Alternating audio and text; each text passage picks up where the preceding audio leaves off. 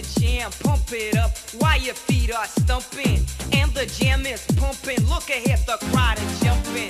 Pump it up a little more, get the party going on the dance floor. See, cause that's where the party's at, and you find out if you do. Borak Dog Earthlets.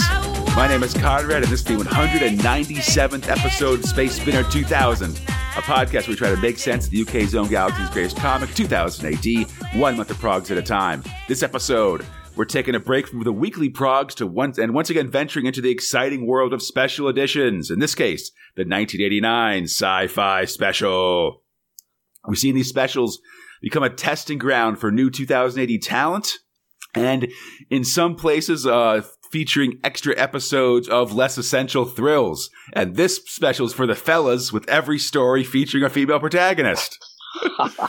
The price of the special has gone up to 80 pence, but I'm far more excited by my guest for this episode, the one and only Pete Wells. Welcome to the show, sir. Oh, I'm naked. Oh, no. So you might want to turn that Skype camera off, Conrad. Oh, geez. Listen, I've seen worse in my time. You know, it's a terrifying future we have in 2000 AD. That's not a pickle, you can see. Oh, my. Oh, my. But thank you so much for coming on the show, Pete. I really appreciate it. I really love this show. Oh, thank you. I know you're just an irrepressible 2000 AD fan, and I've loved some of the stuff you've created over the years. It's really fun. So it was really an honor for you to come on here, you know. Well, it's a fabulous show, and will you give Fox a big kiss from me when you see him? Oh, absolutely. Yeah, listen. We rarely see each other, so we have to kind of get our emotions out when we can, when we do make contact. Awesome. So before we get started, I thought I'd ask you, just sort of how you got into 2000 AD. What's your 2000 AD origin story, I guess? Right. Well, I'm one of those annoying prog oneers, though I must admit I can't really remember prog 1. I remember prog 2 very, very clearly. I remember the Biotronic stickers. Oh, nice. And I remember putting them on my legs and running around the back garden and truly believing that I was running faster because I had these stickers on my legs. But me even less intelligent brother, he put the stickers on his arms and thought it would be a good idea to punch the wall or a door or something. Oh, no. And he ended up with a trip to casualty. So it's a real, a fond memory. We were lucky enough, our mother worked in a newsagent, so she used to bring lots of comics home. Oh, nice. But 2000 AD was always the favourite.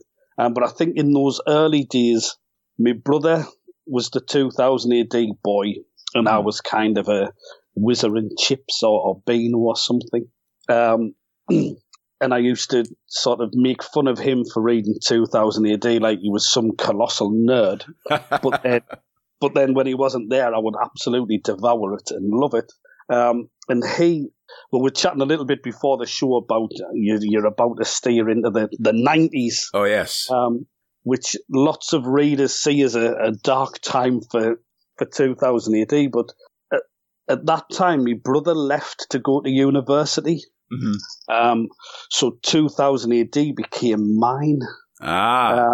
So I've got kind of rosy tinted glasses of that time because there was some dire strips, but they were my dire strips, so I wouldn't like them. God damn it! Sure. So when people talk about the dark times of the 90s, I'm not as disappointed with them because I've got that strange rosy coloured view of it. Sure. But yes, so I've loved it all my life.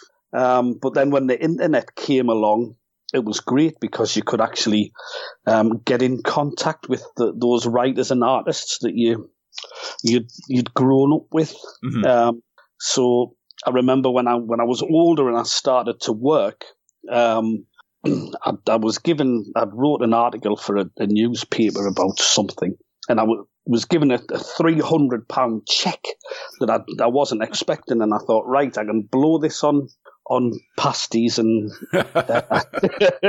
and things, or I could actually do something with it. So I got in touch with Ian Gibson and got me first ever commission.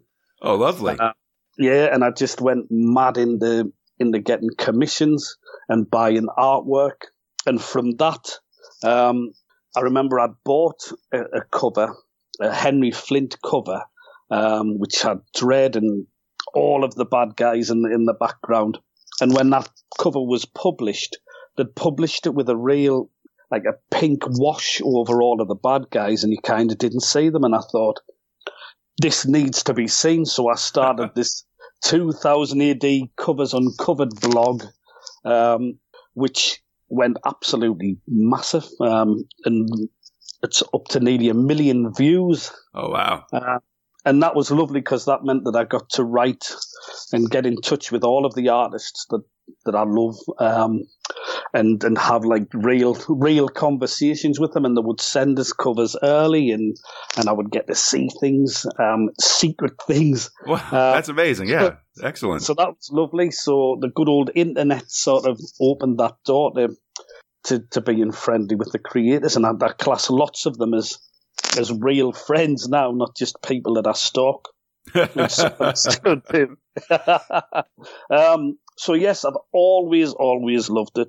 And also the when the forums came out, that was an exciting time. So before the official 2000 AD forum, there was something called Alt Comics 2000 AD on the news groups, and that was like the first time in my life that I got to talk to fellow fans. And that's quite exciting. And so from that, made lots of lovely friends there. So it really has sort of influenced me friendship groups and me likes and everything. It's a fabulous product, and I love it. Absolutely. I've met a bunch of people, through both social media and the forums. It's been really amazing just meeting folks that, we all have this connection of loving this comic. And I think it's really a really great way to meet people and, have this common ground. It really, really is. It's great. And in my job role now, I'm a special needs teacher by trade. And I write a lot of stories for people with disabilities. And writing those stories, you have to distill a story to its very essence. And I always say that the 2000 AD taught me how to do that. Particularly sort of John Wagner, who's the master of sort of brevity and concise storytelling. That's, I feel that what I do now is directly influenced by 2000 AD. So thank you, Mr. Thug. That's awesome. I think that's really great. Yeah, I mean, so much of the writing of 2000 AD is just getting these big stories down to 4 pages an issue and be able to have a beginning, a middle, and an end in that short period of time. I think it's a very interesting, it's a very different style of writing than, say, American comics, where everything is like 25 pages or so. You have just time to stretch out and get a lot of things going without having to worry about condensing that much. Yes, definitely. And then I think within this special that we're going to talk about, we do see some examples of that amazing, concise storytelling. And we also see at least one example of the opposite, which we'll get there. For sure, yeah. I just want to ask, did you read this special when it came out in '89? Do you have any memories of it? Yes, I remember reading it. We always saved the summer specials and the sci-fi specials for the car journeys, and we used to have a caravan on the back of the car. So we'll have gone to some grotty caravan park somewhere, and I'll have read this on the way. I definitely remember the cover because I really liked the cover, and I was sort of 14 when this was out, and I think I was the target audience for Tyranny Rex and a pair of niggas. Yeah. Absolutely, yeah. Before we get started, I want to talk about where we are in our Prague timeline. We've just finished Prague 6/15, going into this one. So 2000 AD has just celebrated its 12th birthday. Judge Anderson is investigating Helios. Swifty's just returned. Johnny Alpha and Farrell are about to meet. Night Zero is about to conclude, and Judge Dredd has just met Crazy Barry and Little Mo. And like you say, yeah, this special starts with a cover by Richard Dolan, who'd go on to do a couple covers in the a Mean Machine story in the Prague. And yeah, it features Tharg in like red swim trunks on a red beach, and he's surrounded by Shauna McCullough from Zippy Couriers, Tyranny Rex kind of in a bikini, and Judge Corey who's bootless. They're all kind of sipping wine and enjoying the sun, I guess. It reminded me of there was a writing competition on the 2000 AD forums many years ago, and it used to have a monthly topic, and you had to write a 2000 AD character in a film, and I think I wrote Tyranny Rex in the Crying Game. So it was that very famous scene. But it was Tyranny Rex, and I'd forgotten about that until I saw the cover of this special again. Buried it deep, I think. I really, really loved Richard Dolan's work. Yeah, it's an interesting look. Like it's got a very painted, like it's very painted, which is kind of unusual for this era of 2000 AD. Yeah, and yeah, he did. So you're not up to it yet in the regular show, but when you do come up to that Travels with My Shrink, right, Mean Machine story, his artwork in there is fabulous, absolutely fabulous. Loads of little details in the background, loads of little gags to look at, and his characters are phenomenal. I'm sure you've already read it, but I won't spoil it. But even his three of his characters are Larry, Curly, and Moe. And it's not referenced at all, but they're just in it all the way through. He's absolutely great. I loved he did one of my top 10 favourite covers, which was Dredd it was a Christmas cover, Dredd on his Lawmaster with little cherubs all around him. And then I think a couple of years later, he did another cover, which was Bring Back Christmas. And it was somebody had put a Santa hat and beard on the Statue of Judgment. And I just wonder how the hell they managed to do that without being seen. Be quite a beard. Like just getting it manufactured would seem to be difficult, you know? But it was a lovely cover. I loved his work, so I was happy to see it on the front of this. Absolutely, yeah. It's a really fun cover for sure. The first page of the special has a whole bunch of different characters. Like I think they're just sort of cut and pasted from various 2000 AD stories. And then the inside cover has an extremely wordy explanation of all those characters, just going in and doing things. It's like Tharg sounding like your granddad or an old man at a disco. Did you get them all? Did you get all the characters? Yeah, I think so. I mean, it's sort of, as much as it's like there's a bunch of them, they all sort of seem pretty familiar to me. I think the biggest problem I had was just that, like, I think Tyranny Rex's tail wasn't quite in shot. So there was a second where it's like, wait, who's that? Like, oh, okay, I see. Yeah. Did you get Tharg's testicle in the bottom? Wait a minute. No, that's that's the Cruel Heart, buddy, or the Cruel Homeworld. Thank you very much. We talked about this. I'd wondered if it was Magruder's testicle. Oh my! Listen, you know, yeah. Well, you know, she's mid-long walk now. You know, we don't have new. We're still like 100 progs away from New Look Magruder. You know, it's gonna be a whole thing. Oh yes.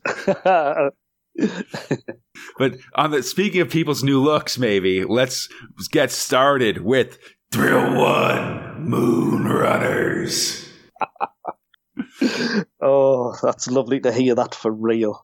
You know, so someone's gonna yell at me because it's not reverbed in the actual live recording. But you know, I always worry, like, don't expose me. So script robot for Moonrunners is Alan McKenzie as Sidney Falco, art robot Massimo Belladrinelli, lighting robot Gordon Robson as Kid. Yes. Go on, sorry. Oh, sorry. So I should say Sidney Falco, Alan McKenzie's nom de plume here is Tony Curtis's character from the movie Sweet Smell of Success. And this story is a prologue for the Moonrunners story that will start in Prague 641. Yes. I'd said to you again before we recorded, when I when I dug this special out and looked at the contents page, I thought, oh my goodness. And I really wasn't looking forward to rereading this. There was only kind of one strip that I was looking forward to revisiting. But I think I was pleasantly surprised by lots of the strips in it. Mm-hmm. So Moonrunners itself, I'm going to listen with interest when you and Fox talk about it, because I can remember very, very little of what happened in it. Yeah. And I have quite an encyclopedic knowledge of many 2000 AD stories, but not this. Yeah, it's easy to forget, I think. Yeah. We've done the first part. I know, and I think the big thing was that I know Fox liked the opening parts because there seems to be it opens with a lot of an air of mystery and here's this interesting world and stuff like that, and all these business ladies in mini skirts and blah blah blah. But the first one kind of ends with a whimper that's kind of doesn't really pay off on a lot of those things.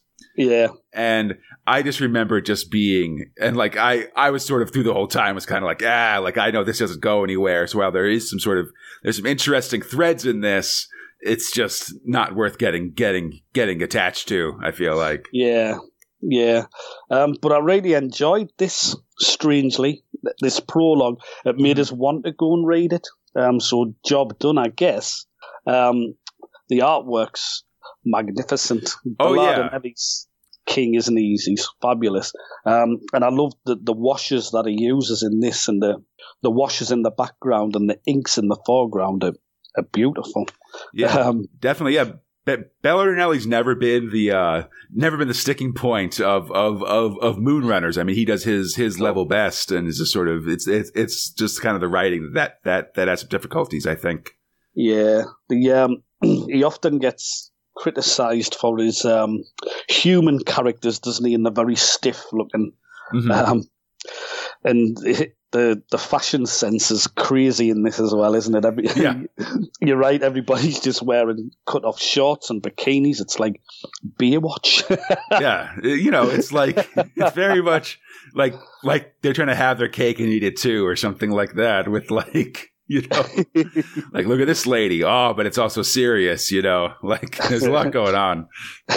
She's a strong female character, but she's also got a tiny pair of shorts on. Well, yeah, but she's also got long sleeves, so it works out, I guess, or something like that. I don't know I don't know how the math works. I really enjoyed it. There was one bit in particular that made us chuckle, and I'm going to have to lower the tone yet again. There's a page that's kind of a montage of when she meets Johnny, her husband. Mm-hmm. It talks about this was our first dance and our first kiss, and then it's our first love.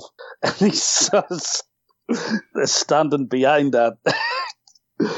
She's pulling on his neck, and there's a famous thing over here, the Viz comic. Have you come across that at all? I don't think I'm familiar with that one.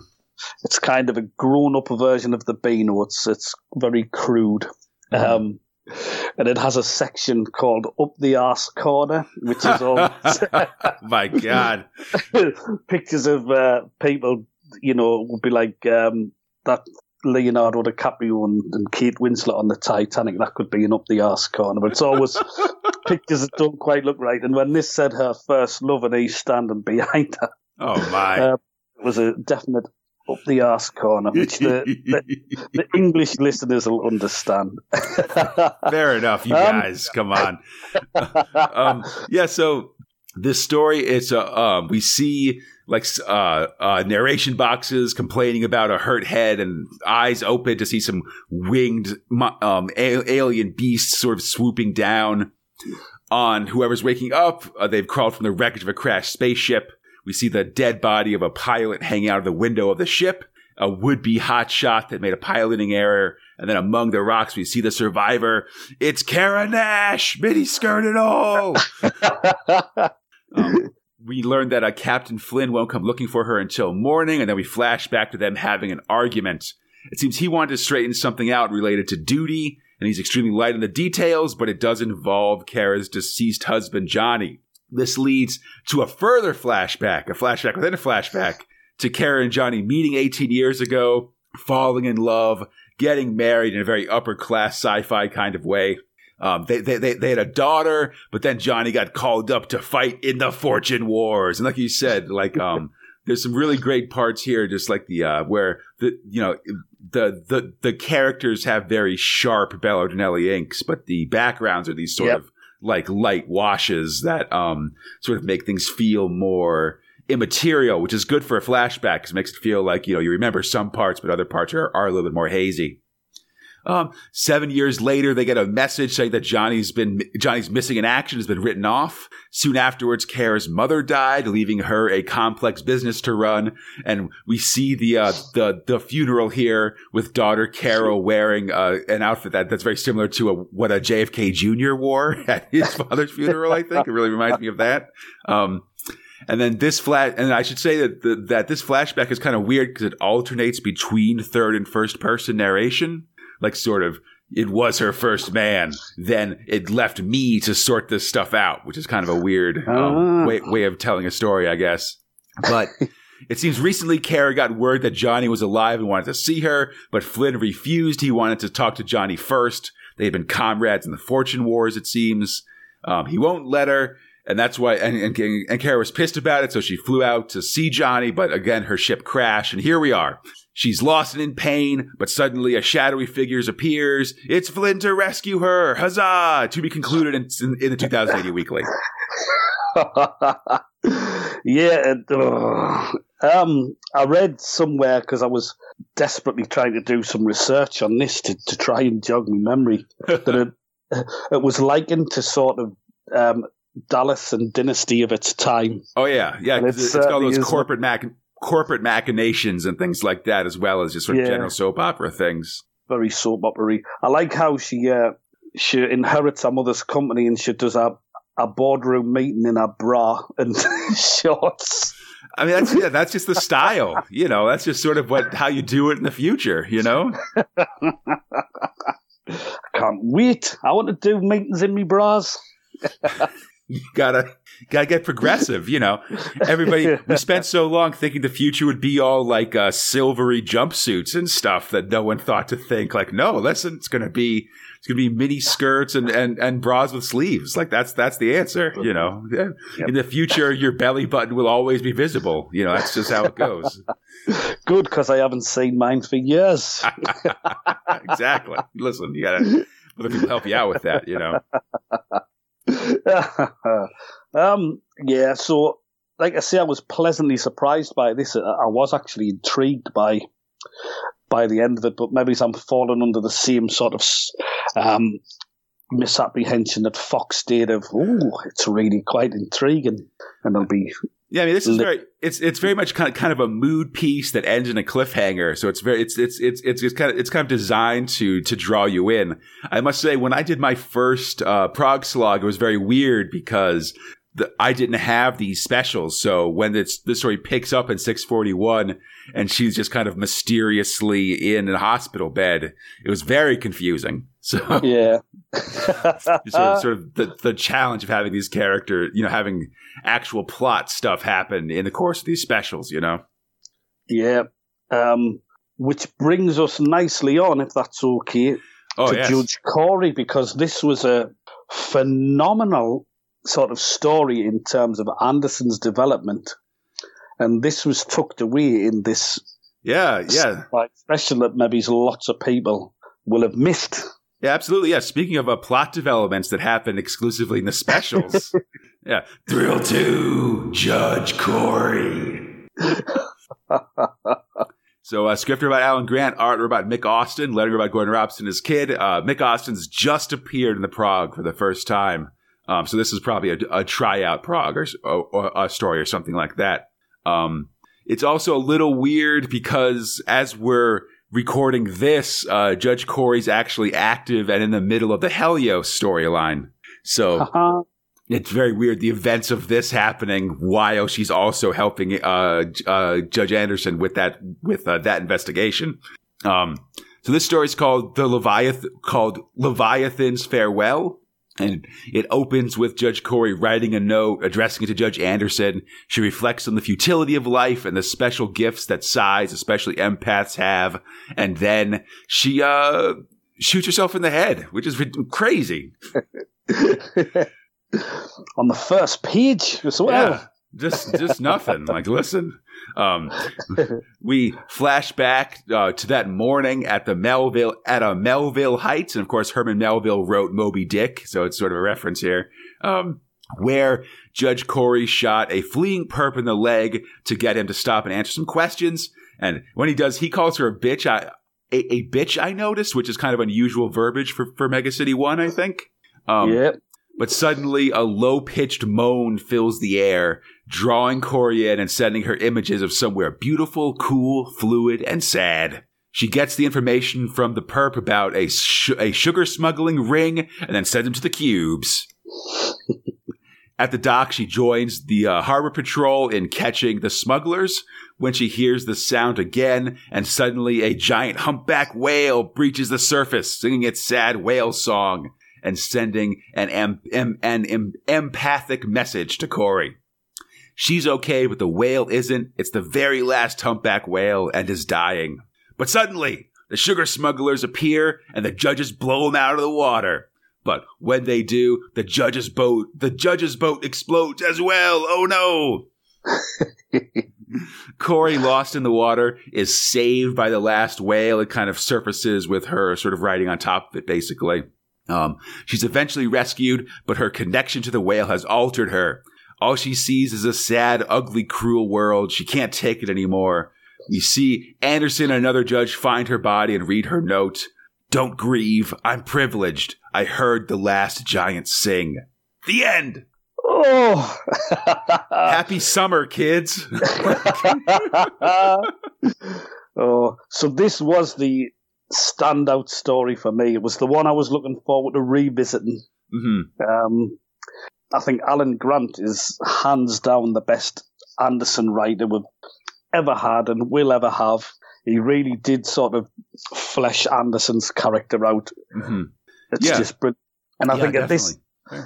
When this appeared, I think Save the Whale will have been quite a sort of popular topic in the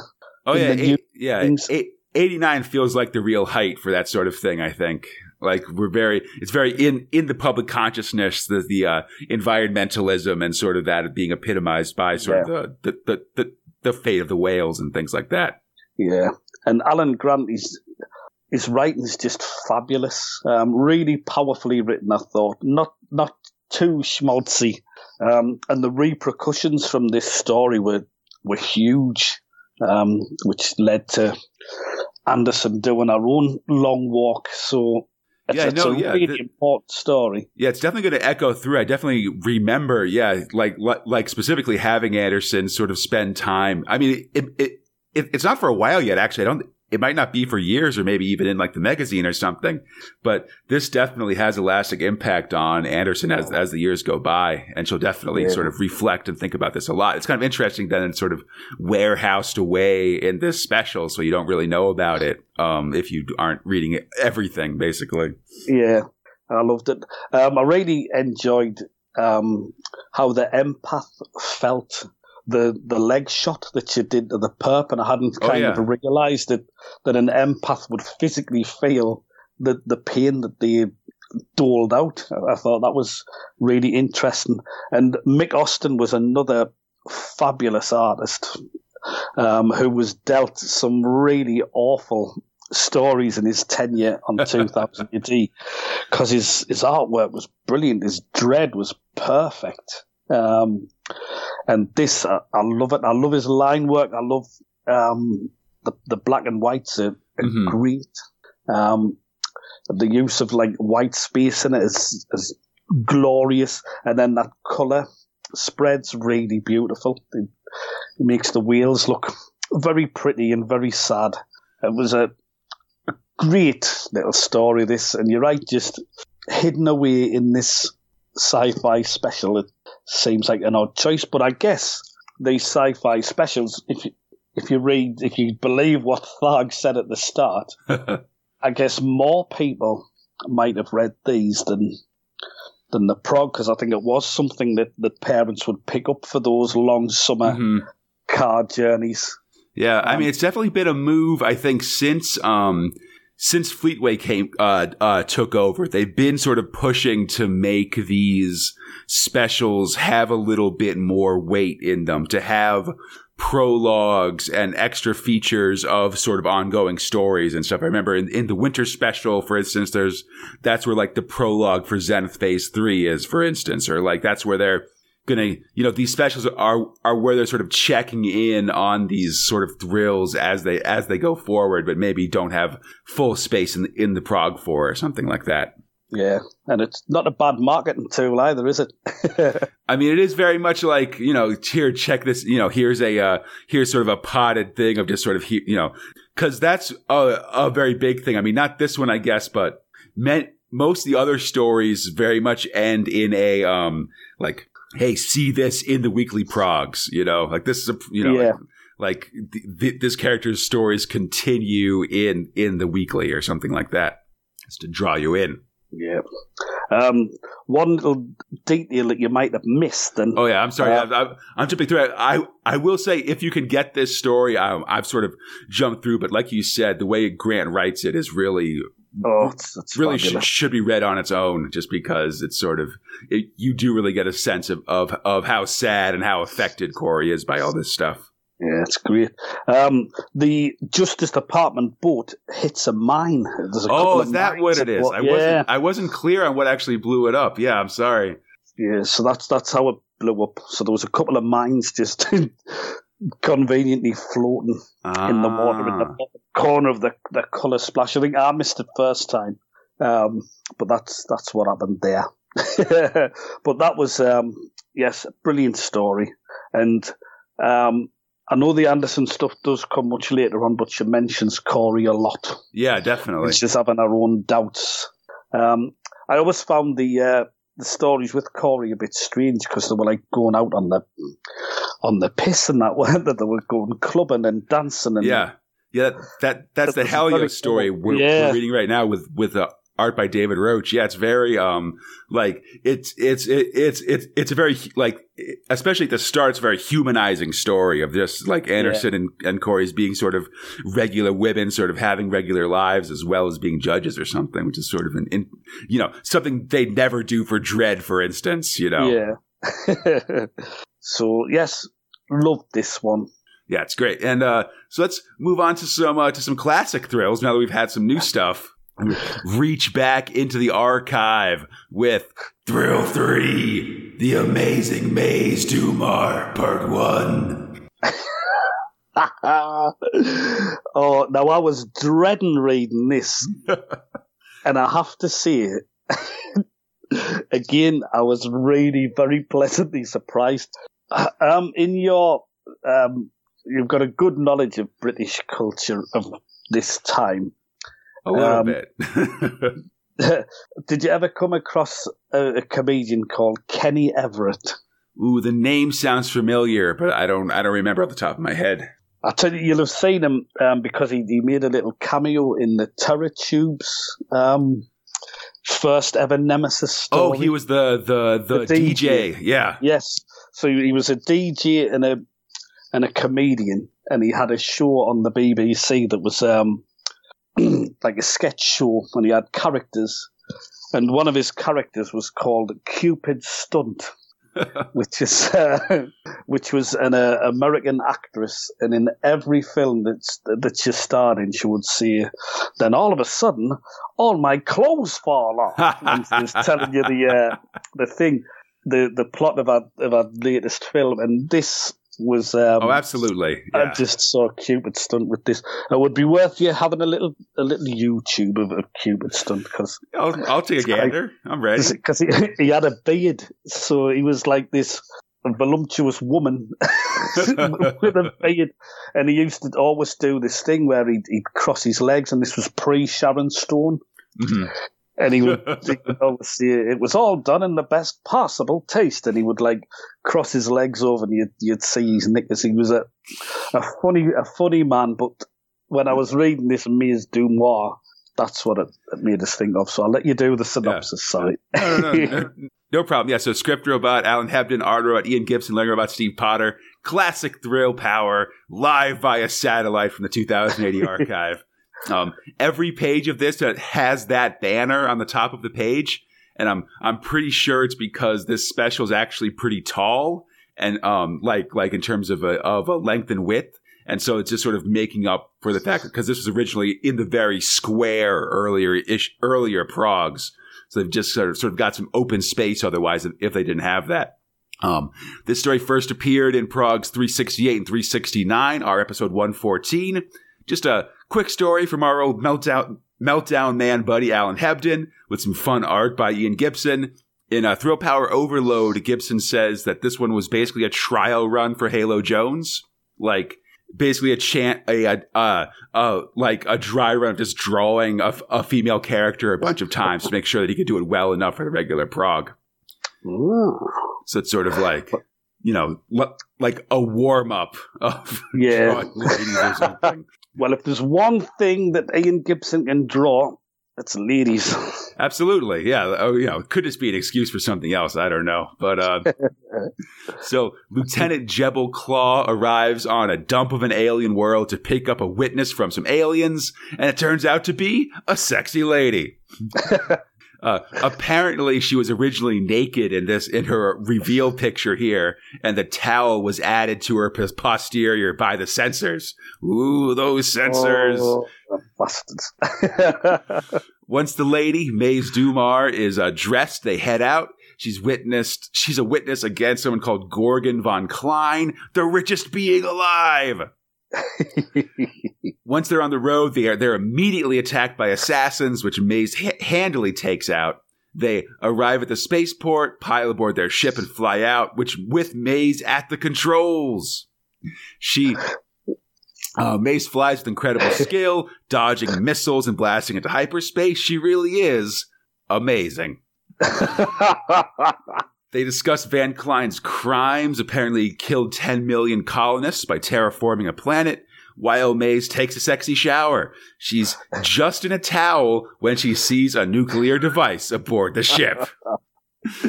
They escape in a pod just in time and go to land on a mysterious, uncharted planet, again with Maze still wearing a towel. Oh, man. Fantastic. It's crazy, and it's amazing how much story is packed into those 6 pages. It's very much every page could be like a prog of action if they really wanted to, It's absolutely phenomenal. Because it's just constant car chases, dodging assassins, missiles flying everywhere, like dog fights, all this stuff. Like towels flying off. Oh, yeah. In that still time for a shower, still time for everything else. Like it's really trying to hit all the rungs, in this kind of cheesecakey spy story, Amazing. And Ian Gibson's artwork is phenomenal, isn't it? Oh, absolutely. Yeah, I mean it's so great just just how much is going on, just all these different vehicles, all these different there's, even in this story, there's 4 different kinds of aliens. We go from this weird, biological city that looks like a bunch of big mushrooms or something to a cityscape. And then to all these kind of different spaceships flying around and stuff like that. It's really amazing stuff. It's beautiful panel layouts. Everything it's just great. And while the story is really cheesy and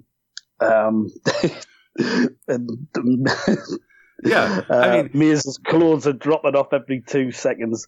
It's a really fun story. I was really enjoying it. I mean, I feel like it kind of knows what it's doing here. Like it's definitely sort of in on the joke of what it's trying to be, it's not trying to have a lot of pretense about being like sort of fancy or smart, Yeah.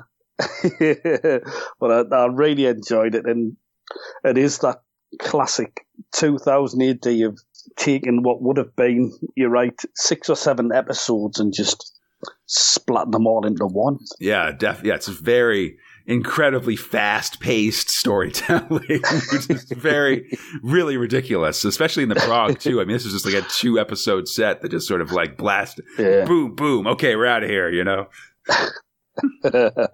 And if it was, with it being Ian's tryout to see if he could draw women, I think he'd pass the test. Oh, absolutely. Magnificently. Yeah, it does an excellent job here for sure. But when I was reading it, I was grinning and groaning at the same time. It was like when she was in the shower and in a towel, and then it's still in a towel, and then it gets worse. Yeah, she says like, "I've got to find some decent clothes," and then she's like, "Nope, we're gonna blow up instead. We got to go." You know? But it's incredible to think about the audience of 2000 AD in those days as well. Like, it really was squarely aimed at young boys. And yeah, I mean, this came out in like 80, I think, or 81. Yeah. So very early days of the prog, or I forget. I'm sorry, but yeah, definitely when it was still very much aimed at like where like an 8-year-old was part of the target audience, for instance. I think we're moving away from that now as we get later into the 80s. Yeah. But back then it definitely was like kids are supposed to read this, you know. Kind of funny. I like it, and quite topical too. Like, I wonder how much the next James Bond film will sort of ape this, because going by the trailer, we've got our female super spy who might show James up quite a lot. That made us think. Yeah, I mean, it is a funny thing just how useless Jebel Kane is, or whatever. He's very much just along for the ride, and there to just say the title that Maze is amazing, you know. Like that's very much his job. But I was very happy because, as I said, I wasn't looking forward to reading this, and I found myself whizzing through it, and then going back through it to study the artwork, not the girly bits, but just the. No, it's excellent Gibson stuff. I mean, this is really Gibson, like at sort of, you know, very like an early Gibson at the height of his powers. I think just really kind of just blasting out some really awesome stuff and just having these really busy, like just having a lot of stuff going on at once. It reminds me of some of those like early Robusters stories, for instance, as well. Yeah, there's just very Vertis, isn't it? Yeah, everything's just so detailed and ridiculous. Gibson was my favourite artist as a boy. So when there was all the fights between Bollinger, McMahon, Dredd, I always preferred Gibson's. I loved how he drew people. I loved how he used to animate Dredd's eagle. Right. So it was like a living part of his uniform. If he was looking to the left, the eagle would be looking to the left. If he was like, I used to love stuff like that. He was my favourite artist, and then looking at this strip, I can see why. He's just come back recently to the progs that we're talking about, and has really come back with this incredibly stylized style. I think it came from his work on the Daily Dreads. I think just because you get these like pinups he does of like Dredd or Anderson, they've got these giant like wing shaped knee pads and shoulder pads and stuff that are just like incredible, just how like how overblown they are, but are really neat. Yep. I've got 2 commissions from Ian, so as I said at the start of this, his was the first one I got, and it's me being arrested by Dredd. It's very cliched. But my favourite part of the entire image is my knees. They're just Gibson knees, and I can't describe any more than that. But that's the bit that I look at the most. I look at Dredd's knee pads, and I look at my knees. So there we go. Love his work, so loved that. Excellent. So I guess speaking of dangerous ladies doing stuff, let's go to Thrill 4, Tyranny Rex. Well. Scripter about John Smith, art about Dougie Braithwaite, letter about Mark King. Actually last year too, we had like we had a big part of Tyranny's backstory take place in the special. And it's something that I know led to Tyranny being increasingly confusing for me in the prog. So it's interesting to see some of these backstories here be explained. Still kind of confusing, but like, I don't know. Yes.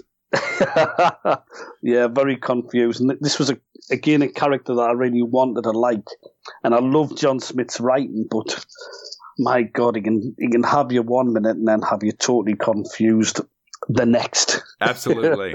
Yeah. So early work from Dougie Braithwaite here. He'll debut in the prog in our next episode.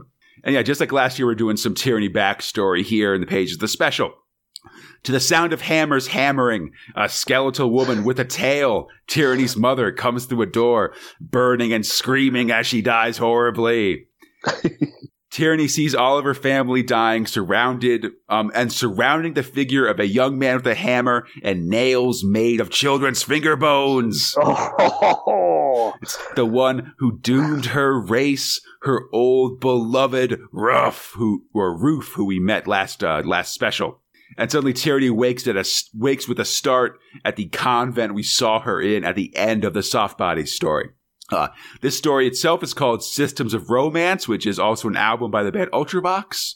Roof is apparently still alive, and Tyranny is heading out to meet him. She remembers that after he sold her people out to the scene shifters and they were all killed, she tried to kill him by pushing him out of a hover car with a bomb around his neck. But it seems he survived, which, is ridiculous. Now that she's become a nun, she has different goals in life, and she wants Roof to forgive her for what she did. At the Laz Ek Medical Institute, Tyranny is brought to Roof, and he's just a brain in a box. Oh, no. Classic brain in a jar situation. Always love a brain in a jar, She's horrified by the state of him, but then jacks into the Matrix to talk to him. She arrives in a synesthetic dreamscape. Apparently, he's just been a brain in a jar for so long that his senses have scrambled and he's sort of forgotten what reality is really like.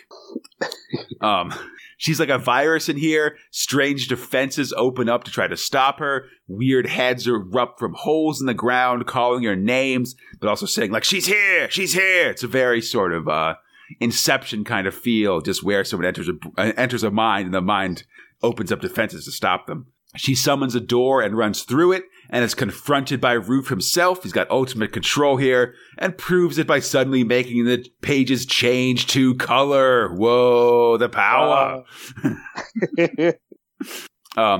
After a brief musical interlude, they get down to brass tacks. Roof says he turned in Tyranny's people so he'd have money for them to have a fresh start in life, which seems weird, and Tyranny apologizes for trying to kill him. Her new faith has taught her that violence is wrong, no matter what. It seems they both still love each other, but Roof rejects all this. His current life is hell, and he says, if you really love me, then you'll kill me, basically. But luckily, despite being sad about it, Tyranny doesn't give us a second mercy killing in this special, and instead just says she'll pray for Roof and walks away. Oh, hugs and prayers. Exactly. Well, this was an odd little one, wasn't it? Oh, yeah. It's so weird. Like, I don't know. It's interesting to check in on Tyranny at the convent, I guess. Like, yeah. But I don't know, like, it's just, as always, I feel like with Tyranny Rex, we get these little pieces of her story, but not a lot of, like, like things connecting those pieces. So, yeah. Like, we know that, like, Tyranny ended Soft Bodies in a convent, but we don't know anything about, like, her conversion or what made her do that, I guess. And similarly, so, like, it makes it seem weird that she's sort of had this big change and stuff. And it doesn't feel super earned, I guess, is what I'm trying to say. It's classic John Smith, isn't it? Oh, absolutely, yeah. Just being horrible, but entertaining and confusing all at the same time. Absolutely. The bones of children's is for nails. What kind of mind thinks that up? It's very, I mean, yeah, especially, the opening of this is really great, of just like her in this dream and seeing everyone die and melt away and things like that. Like, it reminded me actually a little bit of like that part in like Terminator 2 where like she sees herself be killed by the nuke or something like that. Like, it's kind of very, but it's a very dreamlike state, and just these horrors that are only possible when you're dreaming, that I think, it draws you in, but it's also like, whoa, like there's just a lot going on here, and it's very, very, it's very heavy, you know. Mm-hmm. He's very good at writing dreamscapey kind of things, isn't he? Absolutely. And I loved some of his descriptive work when he talked about clockwork grinds, gears meshing, and the smell of burning hair. Mm-hmm. That off the back of nails out of children's fingers and things like it. Really, he's a magnificent horror writer. If only it was a bit more cohesive. Yeah. I had to giggle at when she's in the rickshaw, being taken to the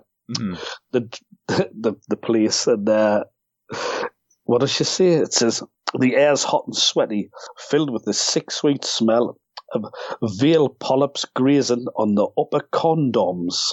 Condorms. What's all that about? Yeah, no, it's very much like, this feels like a big thing he's got, where he's just sort of like, all right, it's a sci-fi setting, so we'll just sort of just toss in some sci-fi words, it'll be fine. Like, you know.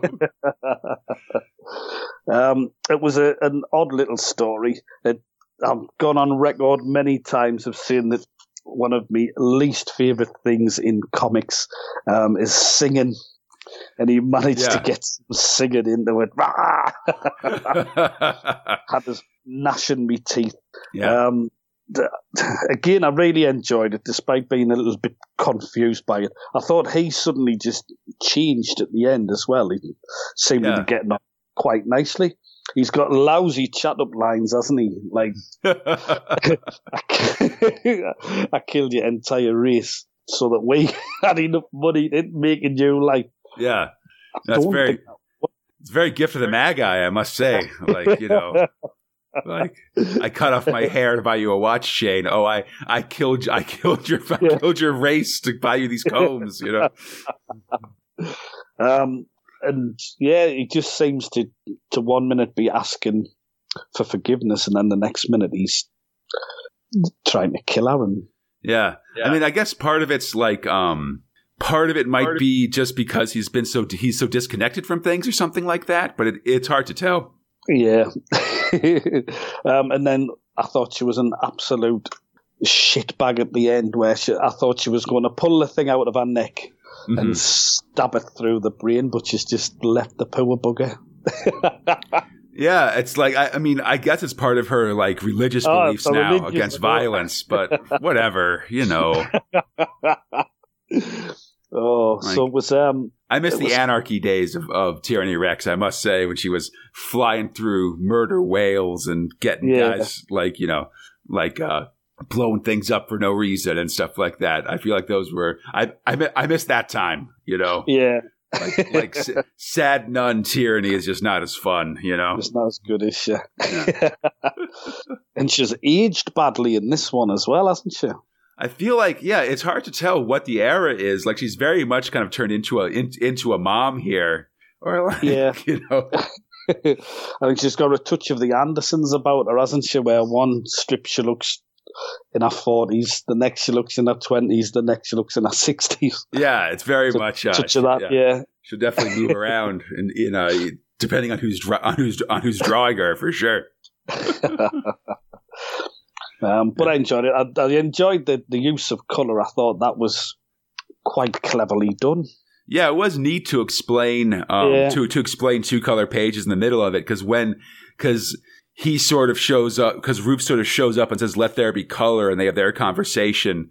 But then when she goes back to the real world, it goes back to black and white, sort of a Wizard of Oz kind of thing. Yep, it was very good. Yeah. I like the colour all the way back in Judge Corey too. That was quite nice. Just that little colour spread we got. It was a good moment when she connected to the whales that would be in color for sure. Yeah, so my little notes I'd said at the start, there was a couple of instances where it was good use of colour in this. Definitely. But that story, yes, I quite enjoyed it. It's excellent, yeah. Okay, so, let's go to more black and white stuff, I guess, with Thrill 5, The Amazing Maze Dumar, Part 2. Oh, yeah. Go on. Oh, sorry. Maze and Jebel arrive on an alien planet and are swiftly found by natives who loan Maze some clothes. Boo! Boo! Meanwhile, after she's been skinny dipping, of course. Right. Meanwhile, on Earth, Van Klein tries to have the planet she's on destroyed, but his customers want to know if she has told anybody else about how he killed all those people. Meanwhile, Maze confesses she's actually a special agent investigating Van Klein as sort of a honeypot, and it seems like it's all over until their rescue ship is destroyed. It's destroyed by a Xanxi slave ship beaming them away. But it's actually not that bad because it proves that Van Klein was working with the Xanxi and even terrified that planet that he killed those people for to sell to them. Maze reveals she has a nerve gas capsule in her foot. And once they get the confirmation from the Xanxi leader, she knocks them out and they head home. Now then, Jebel, let's get you out of that uniform because it's time for some off-screen sexing. The end of Amazing Maze Dumar. Fabulous. I was really surprised that the gas canister was under false skin in her foot. Judging by how sexy the rest of it's been, I thought it would have been at least under a boob or something. It was. And did you see the size of the thing when they pull it out? Yeah, it's fairly large to be walking on it, you know?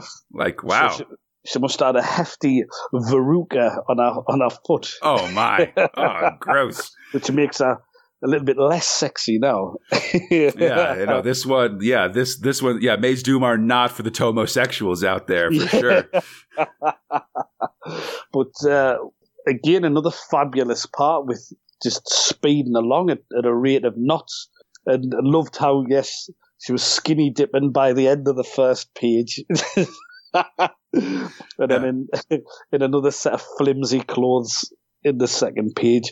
We'll go from that amazing water and jungle planet to where Gibson does a beautiful future cityscape. Yeah. Where the bad guy lives. That was fabulous. And then, again, I groaned and giggled when they got on board the ship, and it was what was it, Hot Box 7 or something? House. Class 7 Hot House World. I just thought, well, there's a close-up again, but I was wrong. It was his close-up. Yeah, that's the switch for the finale, you know? Really enjoyed it, despite myself. Yeah, I love the alien designs are real fun. These like big lizard, like squat lizard guys, or these like kind of like a native like a forest animals and stuff. Yeah. Like they're all just again just good designs, good art, silly, like super like incredibly fast story. Just like, listen, we gotta keep it going. We gotta there's no time to pause. Like they very kind of they kind of explain things, but it's very much like whatever. Like we're just kind of we just got to keep it moving. We've got to get going. I would like to see Maze Dumar come back and see what they could do with her today. I mean, she is an interesting character just because she's incredibly competent and just does everything and just sort of dragging this dude along, and like so that I feel like it's very much a reverse James Bond, where there's often like often the Bond girl is just sort of hanging around to be sort of periodically like harassed by James Bond. That's very much Jebel's role in this one. In this one, It's fabulous. I would love to see what they could do with it. I'd love to see if anybody could write a strip with that pace these days. Oh yeah, I mean, it's again a blistering pace of just like we said before. Like any page of this could easily be a prog of stuff, especially when you start adding in backstory and other and like explanations and stuff like that. Where it's like, whoa, what? Whoa, okay, I guess. Loves everything about it. Yeah, it's a lot of fun. It's good, like classic one, I guess. Yep.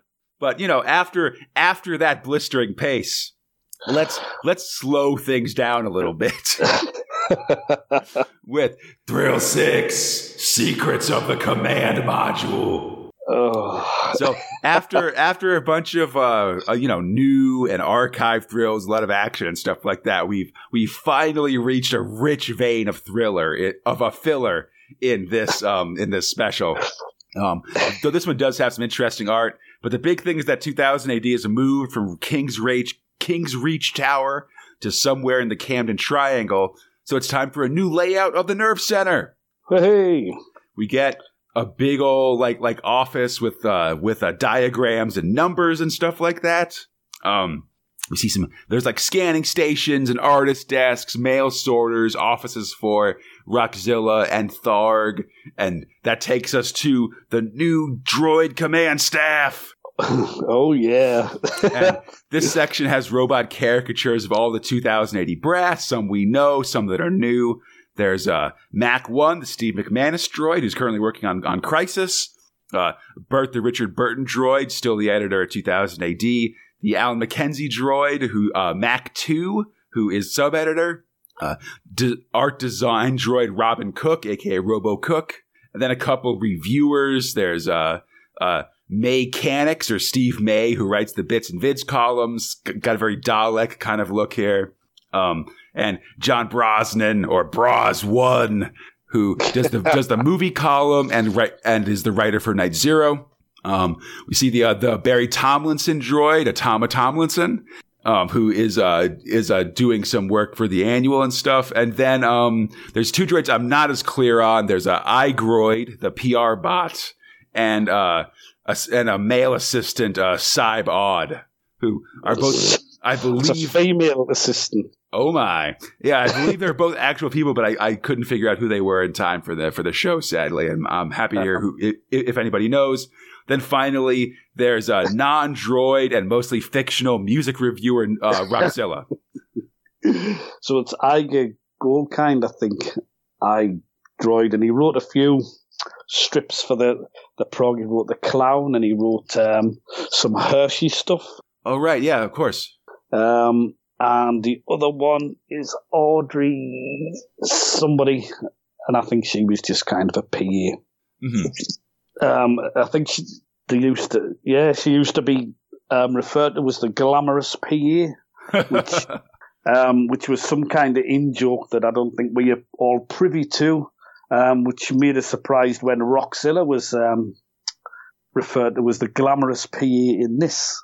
Yeah. Well, I feel like, yeah, Rockzilla's so weird because he's just like entirely fictional in a way for, as I understand it, for Alan McKenzie to just kind of like talk about dance music in the pages of the prog and stuff like that.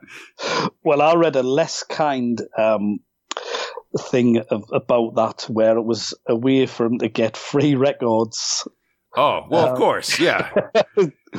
And possibly to get paid for writing articles, so he was kind of getting paid twice. Very libelous and probably not true.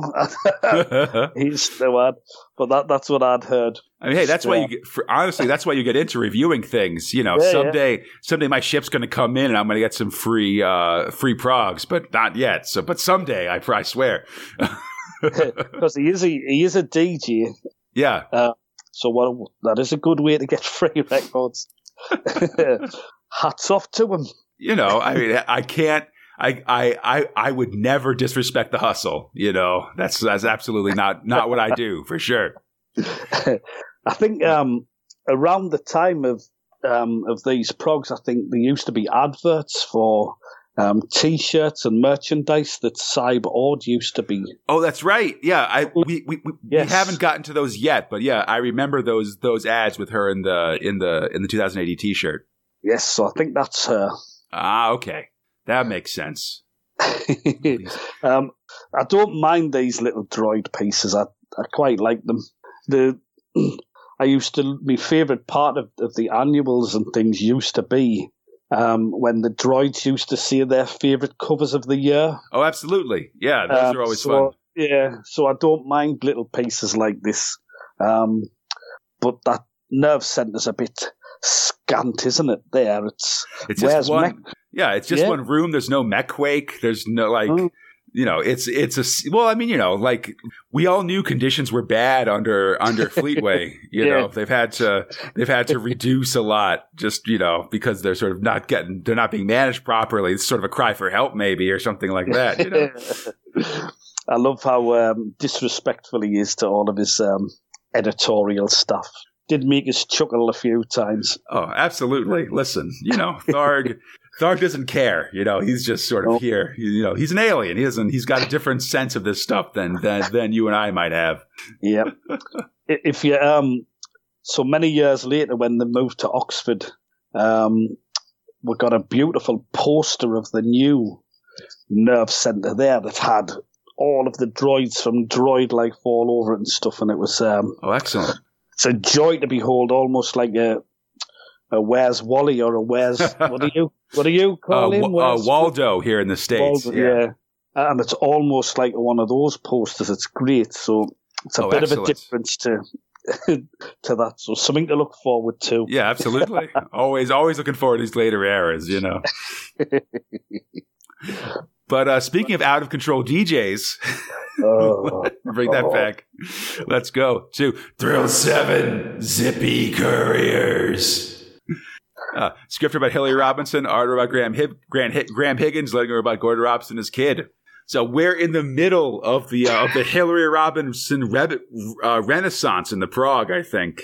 Where Medevac 318 is about to premiere, and I think like 622 is the one where she has 3 stories in one Prague. So we're right at that gate. So it's interesting to see her get these color pages here in the special as well. This is really her high period in 2000 AD. This sort of 100 Pragues from 6 to 700. Oh man! So Zippy Courier's pilot Shauna McCullough accompanies her sister Moira and Moira's boyfriend Genghis to an end-of-term zero-gravity disco. It's quite loud. Everybody's flying around. They have to put on earmuffs just to survive the racket of the disco. Though Genghis doesn't wear them because he's like, a jerk basically. People have to communicate via gestures and body language, and Shauna strikes up a conversation with a guy named Tommy as some dudes with rifles fly into the disco. Oh no. Oh geez. They try to get the band to stop playing but can't make themselves heard, so instead they blast all the speakers and amplifiers. This sends them flying around the room because of the lack of gravity, as they sort of have some fun with that. A corporate cop gets called and almost gets shot as he enters the disco. Tommy explains it there. The student protest group, Students Against Noise Pollution in Towns, or Sandpit. The cop comes out. He threatens to and defeats the terrorists by threatening to cut their grant money, and they immediately throw down their weapons and come along quietly. And they're like, "Yes, of course we'll come along quietly. We hate sound. Like we never make noise in our all our guns have silencers. Like that's what we do. Shauna kind of agrees with them on principle, and that leads us to the punchline of this thing, which is that only students are allowed in the sand pit. Wah, wah. Oh, talk about ending on a whimper.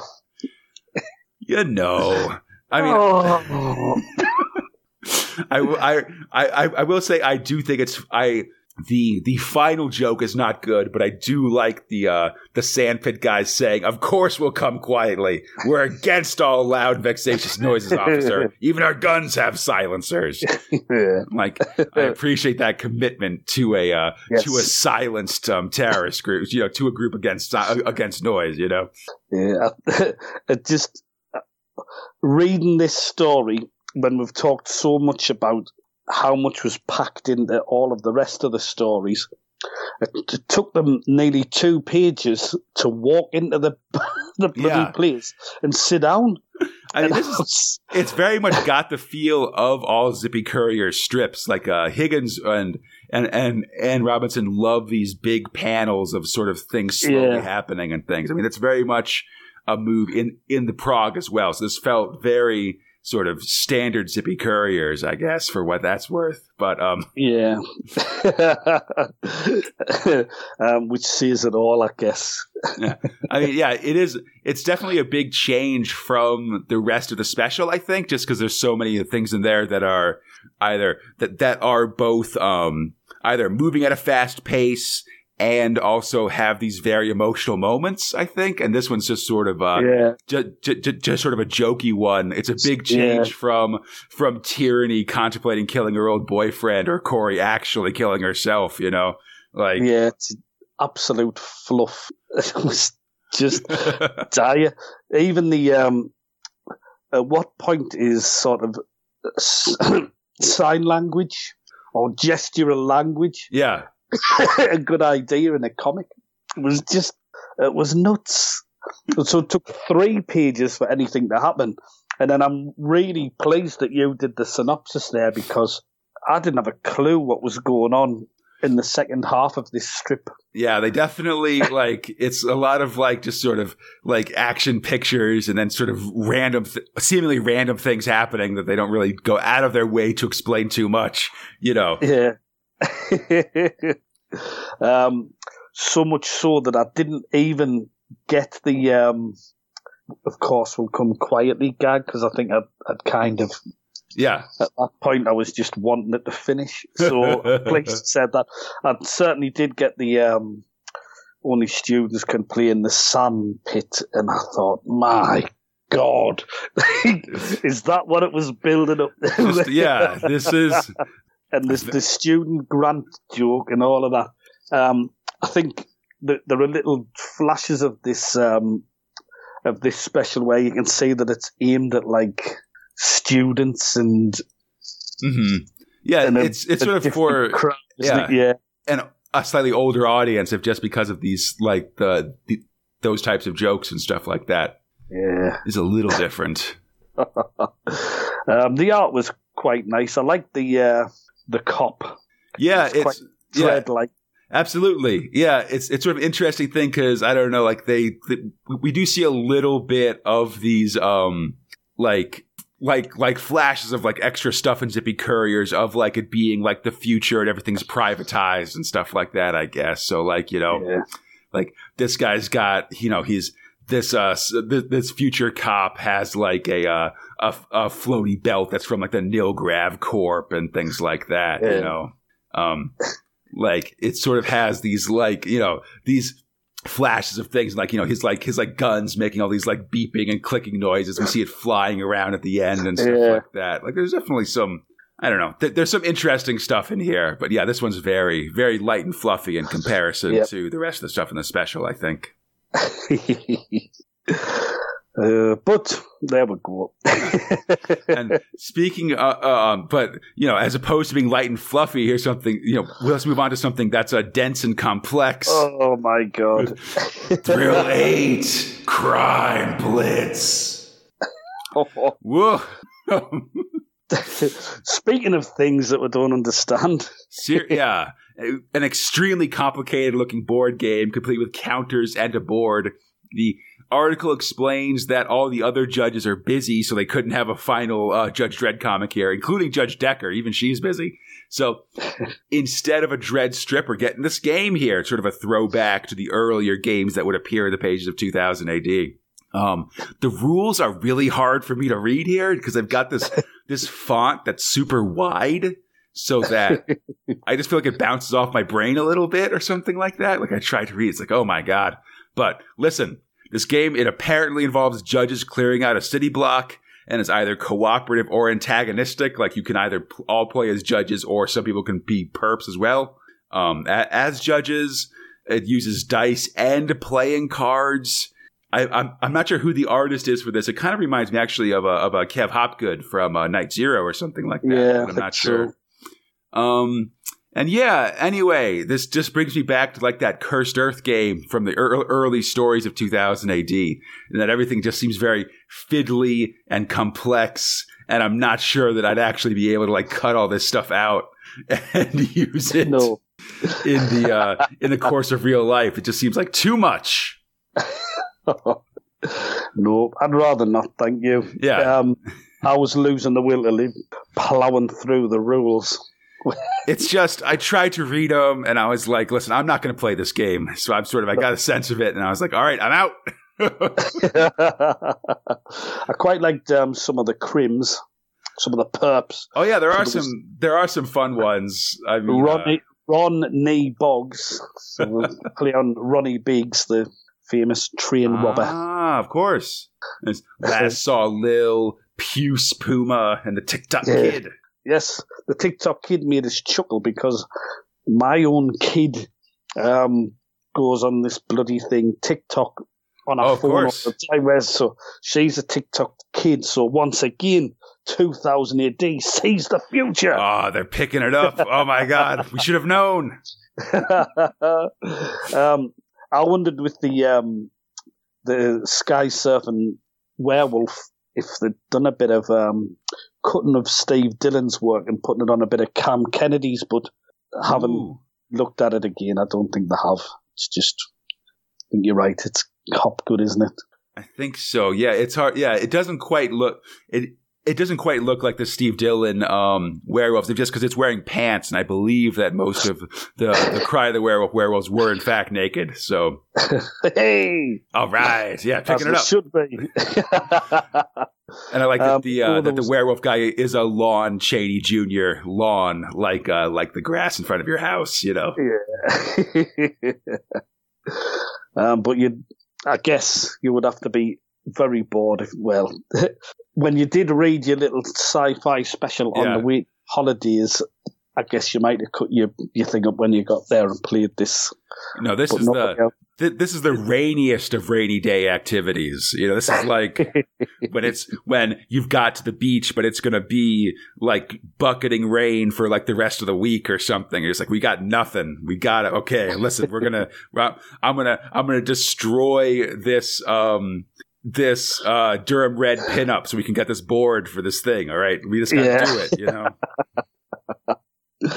Oh yes. What's the acronym on the internet? TLDR? Too long. Yeah, too long. Yeah, exactly. Yeah. It's a game. It's fine. Whatever. Move along. Yeah. And then finally, this special ends with a very nice pinup of Durham Red in her mohawked glory on a throne of bones and skulls by Will Simpson. Good stuff here. Yeah. Big old gun. Excellent. Yep. You know, what you're looking for with the Durham Red pinup. Absolutely. Oh, I love a good star scan. Not enough star scans these days. They do they do throw back to an earlier period, I feel like, where you're sort of where you want to see these people. It's, you just gotta, like, you know, and where especially in 2000 AD, where often panels are very small and they don't have a big splash panel or something like that. So there isn't really a chance to kind of get a good full page picture of your favorite character or something. I think Durham and Mies Dumois might have the same tailor as well. Do you think? You know, yeah, they sort of, I'm sure they all buy from the central, like, comic book lady costume department, you know. Heavy Cara on Nash as well, yeah. You know, heavy on thigh highs, short on skirts, things like that, you know. But it's a beautifully bit of painted art. Absolutely. And with that, oh man, Pete Wells, we've completed the 1989 sci-fi special. Oh, I enjoyed it. Yeah, it's got a lot of ups and downs for sure, absolutely. But so now I have a question for you, which is, what were your top and bottom thrills of this special? Top thrill was Judge Corey, though I'm amazed at how much I enjoyed Mies Dumois. And bottom thrill, without a doubt, was Zippy Couriers. Awesome. Yeah. I think, what about yourself, Conrad? What about yourself? Oh, man. I think I might actually agree with you. This Judge Corey story was really emotional and really neat. And just like the connection to the whales and stuff like that, like the art, it being a really sad, melancholy like story felt really bold in the pages of the annual, I think. I think generally, like, I think it's the real standout from this one, especially also because of just how much it will echo through 2000 AD and it's so important for sort of the story ongoing. And then, I mean, I agree. I think Zippy Courier's really stands out kind of in a bad way from the rest of the stories in this one, of just being sort of so light and being so spread out and stuff like that. So many of these stories, even like Moonrunners and stuff, had some emotional elements and kind of tried to pull at those heartstrings and stuff. And so for Zippy Courier's just kind of be like light and punchliney and stuff, and to use a lot of pages to do it as well, really makes it sort of, the lesser of the of all the thrills on par in this annual, especially if you aren't counting like Crime Blitz or The Secrets of the Nerve Center or stuff like that. Those things that I always mark off as saying, listen, we can't. Yep. These are supposed to be filler. It's not fair to judge them with the actual thrills, Yeah. You hit the nail on the head. It was a very nail heavy prog, this one, wasn't it? You've hit the nail on the head with those, yes. Absolutely. Yeah, excellent. All right. Good choices. And we've reached the end of our show. I hope everybody enjoyed the podcast. As always, you can find Space Spinner 2000 on iTunes, Stitcher, the Google Play Store, or our podcast site, spacespinner2000.com. Feel free to contact us at spacespinner2000@gmail.com, on the 2080 forums, or our Facebook, Instagram, or Twitter page. The Twitter, we're at SpaceSpinner2K. Everything else, look for Space Spinner 2000. You'll find us there. Pete, thank you so much for coming on the show. I really appreciate it. Loved it. Happy to come on again. Okay, all right. I'll mark you down. Where can we find you online if you'd like to be found? If you go to sensorystoriespodcast.com, you'll see some of my nonsense. Oh, excellent. You'll see that I'm in no position to criticize anybody else's work. Oh, geez. But that's awesome. I'll link to that in the show notes as well, so people can find that. Awesome. Great. Fantastic. So, and please, everyone, come back next episode as Judge Anderson and Corey investigate Helios. The new church heads to Stonehenge and Strontium Dog. Dredd helps a broken down citizen, and Medevac 318 has some unfortunate interactions with alien wildlife. Until then, I'm Conrad, they're Pete, and we are Space Spinner 2000. Oh ho! Splendid Birthday!